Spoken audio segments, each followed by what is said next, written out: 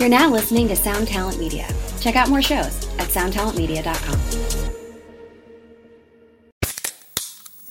Hey, what's up, everyone? I'm Matt McGachy, the vocalist of Cryptopsy and the host of the Vox and Hops Metal Podcast, where I sit down with fellow metal musicians. We talk all about their lives and music while sharing killer craft beers. If you've ever wanted to sneak backstage and share a beer with one of your favorite musicians, well, Vox and Hops is the podcast for you. This week on the podcast, I had an amazing conversation with Morgan Lander and S.J. Jones about Kitty Pig. There is this episode and over 450 other ones to help you enjoy life, metal, and craft beer. So what are you waiting for? It's time to become a Vox and Hops head. Cheers!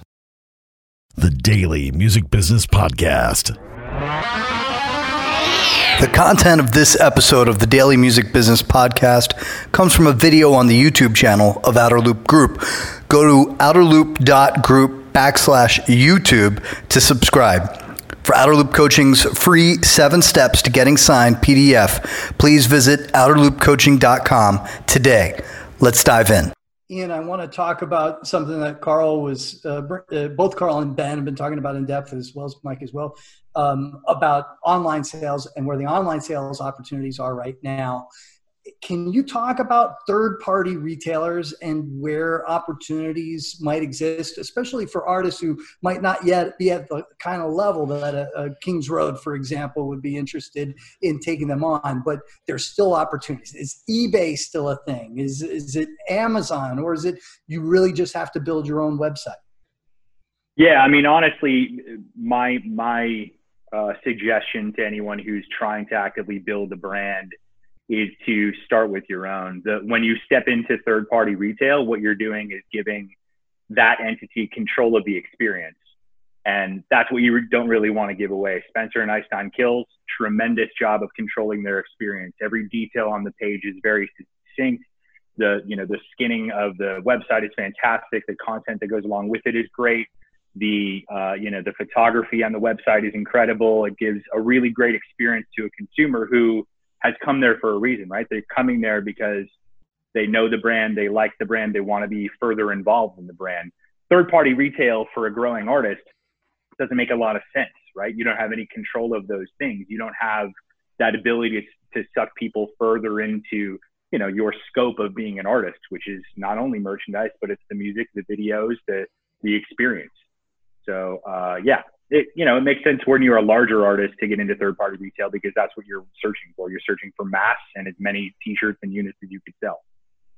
So, Spencer, can you talk about how conscious have you been about the merchandise experience? And if you could talk about both the experience that your fans get when they do buy merch at your shows, as well as the experience that they're getting either being part of the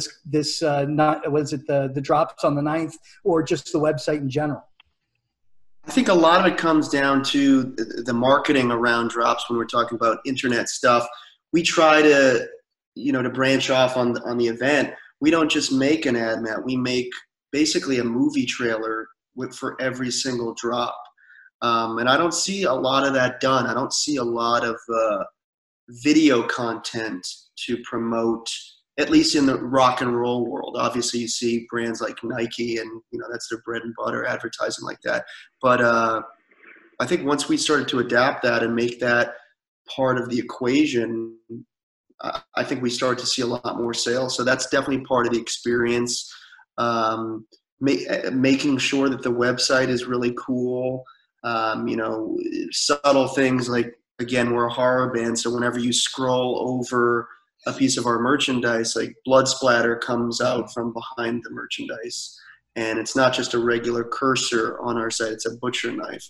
So little things like that, I think make the experience a little bit cooler for people, and also just never being afraid to learn from more popular bands or other brands and see what they're doing, but remembering not to copy them because they are special for a reason. Just kind of looking at what they do and maybe trying to learn from it, especially bands that you aspire to be, for us, like, cult bands like Metallica and Slipknot that have those kind of devoted followings. And I think you look at those bands and you see all of their promotion and how their websites function, and you realize that, they're where they are for a reason, because they treat every detail, extremely meticulously.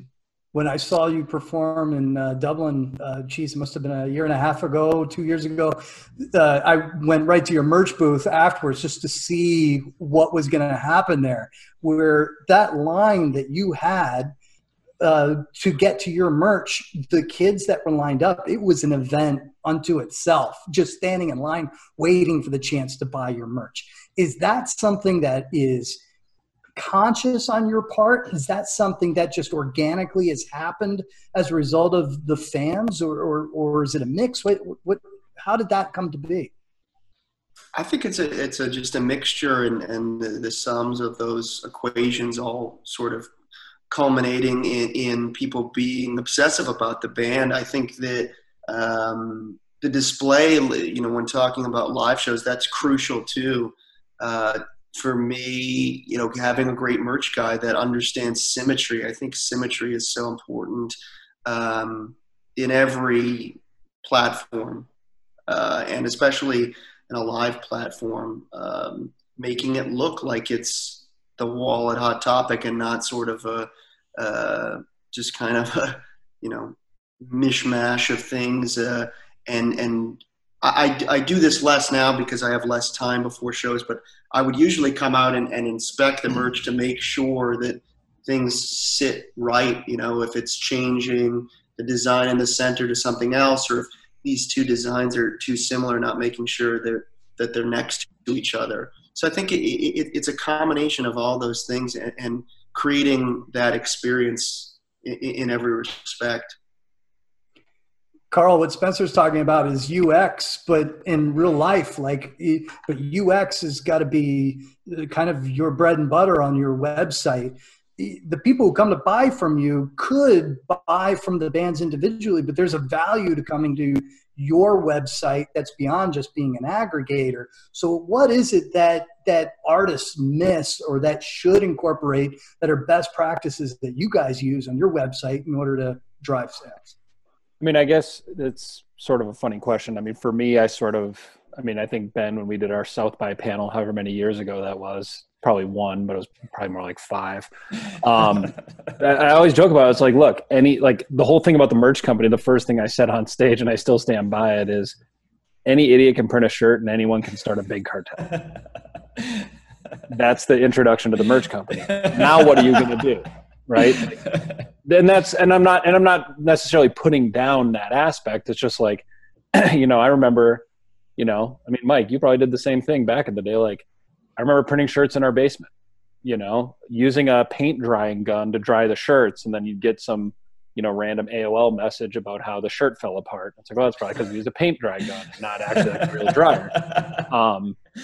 And I think websites, it's a lot like web stores is a lot of the same thing. I mean, as a band is growing, there's not much of an expectation or even much of a demand that you have a really flashy web store. It's just a matter of, the music is the driver. Like that can't be that can't be estimated. Like you can't push that point. I'm trying to think of the right cliche, but like the music is what brings people in. End of story. Like you can have a great shirt. And we've had examples in the past of bands that, had shirt sales that were far beyond, back when Hot Topic was a much bigger component of some of those swings and merchandise. We've had bands who sold T-shirts that were far disproportionate to what their actual sales were, and even what their live sales were. Occasionally you could do like the one right lucky design, and then just boom, you sold, back in the day when you could sell 20,000 shirts at Hot Topic. So we've had that happen. But in terms of the website and in terms of being a band, in terms of the website, I feel like people just need to do, like there's things that we put on the website. There's different items that we've done. We've done different customizing things where you can pick your name and number and, do a custom hockey jersey and get like a proper twill applique NHL style jersey with your name and number on it. And there's all these different little, twists that you can throw in there. But at the end of the day, I think it's just, if you're going to put up a website, make sure you are communicating clearly with people. So if you make a mistake, you communicate with them like, hey, sorry, here's something, we'll make up for it. Keep the other shirt. We'll send you this one.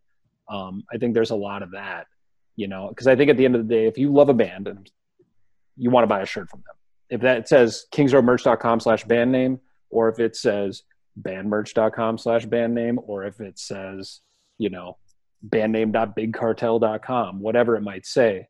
If that's the official site and somebody loves your band and they have the ability to buy something online, they're going to, you know. And I think, like, you know, not to downplay what EMP or even Hot Topic can do, you know, because I think Amazon's a similar example. Amazon has their own little customer tower. EMP definitely has a very loyal customer tower in Europe. And I think that there's people who would rather buy from them. And there's a lot of examples of that, where that the vendor has the branding power and loyalty, which is totally cool. But there's no difference between why somebody's buying a shirt from EMP. Like, why would somebody buy an Ice Nine Kills shirt at EMP? It's because they are an EMP loyal customer and they like Ice Nine Kills, right? But at the same point in time, there's going to be a lot of customers who just buy directly from the band, you know? So I don't know that it's necessarily about creating the right website. I think it's just whatever you can control in your environment, do the best that you can in that environment, you know, and take advantage of those other opportunities when they present themselves. But I don't know that having a big cartel or like, oh, you got to have you got to have this feature, you got to have that feature, you need to have video in the actual listing. Like, those are all things that we've done and built in. But a lot of it is just more so because the band feels like that shows the item in its best light. It's never so much like, oh, this is, customers are looking for this. It's like, no, we want this because we have this really crazy box set and we can't show you all the components. We need the unboxing of the box set on the actual listing so people can see it. And I feel like that drives a lot more of our decisions than necessarily like, oh, we were looking up on Amazon and these conversion rates go up, you know, 0.5 percentage point if you do this. It's not done that way. It's just more so like putting your best foot forward of what feels right, you know?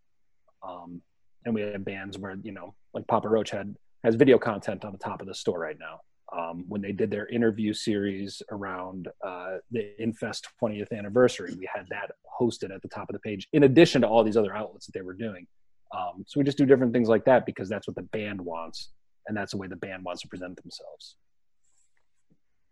Very cool. Thank you. Ian, like, there's a couple things that Carl brings up there. One, you know, just the website experience. And then earlier talking about just making sure that you're findable through Google and perhaps doing some social media advertising, that sort of thing.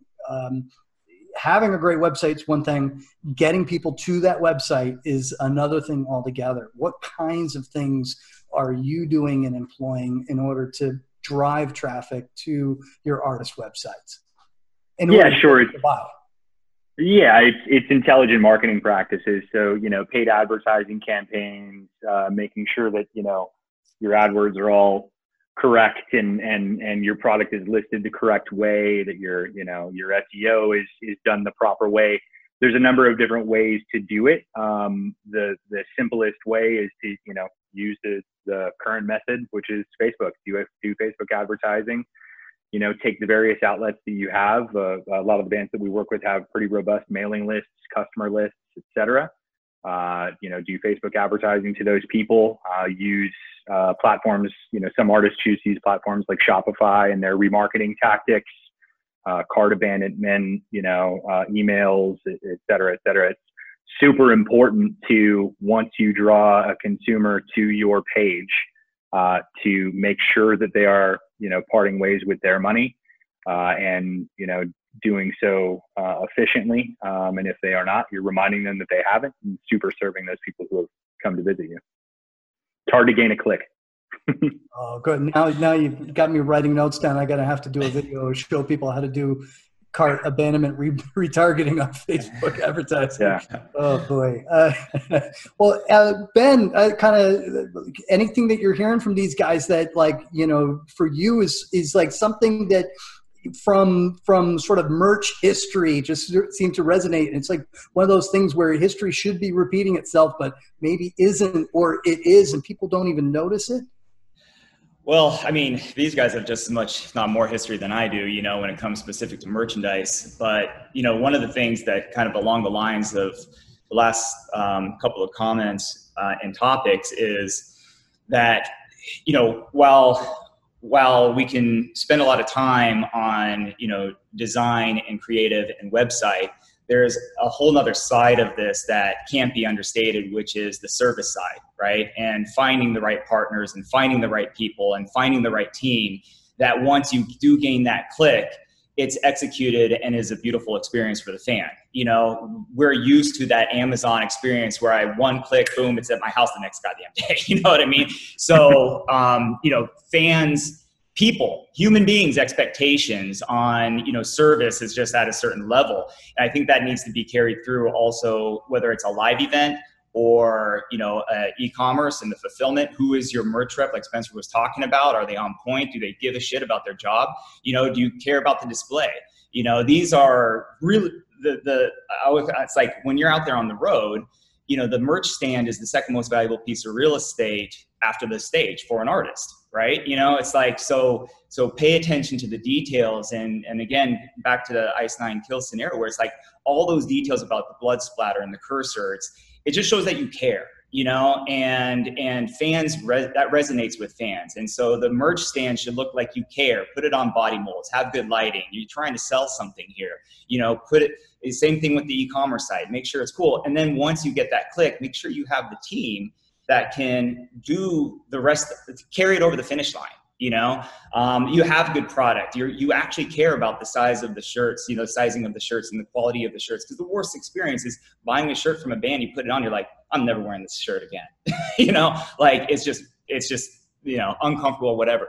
So I think that, you know, there's a lot, and that's just consistent. And so, yeah, anybody can print a t-shirt and sell it on a website or sell it at a show, but it's the service side of this industry that needs to be, you know, highlighted and appreciated and given a lot of consideration, because that kind of rounds out the whole fan experience and the circle in and around merchandise. And we see it all the time. I mean, we work with, you know, a lot of different folks in different companies, and, you know, we can see the artists, especially when they're out there on the road, that are being super served by their merchandise companies, and they're crushing it. You know, they're crushing it out there. So. Subscribe today to the Daily Music Business Podcast on your favorite podcast platform.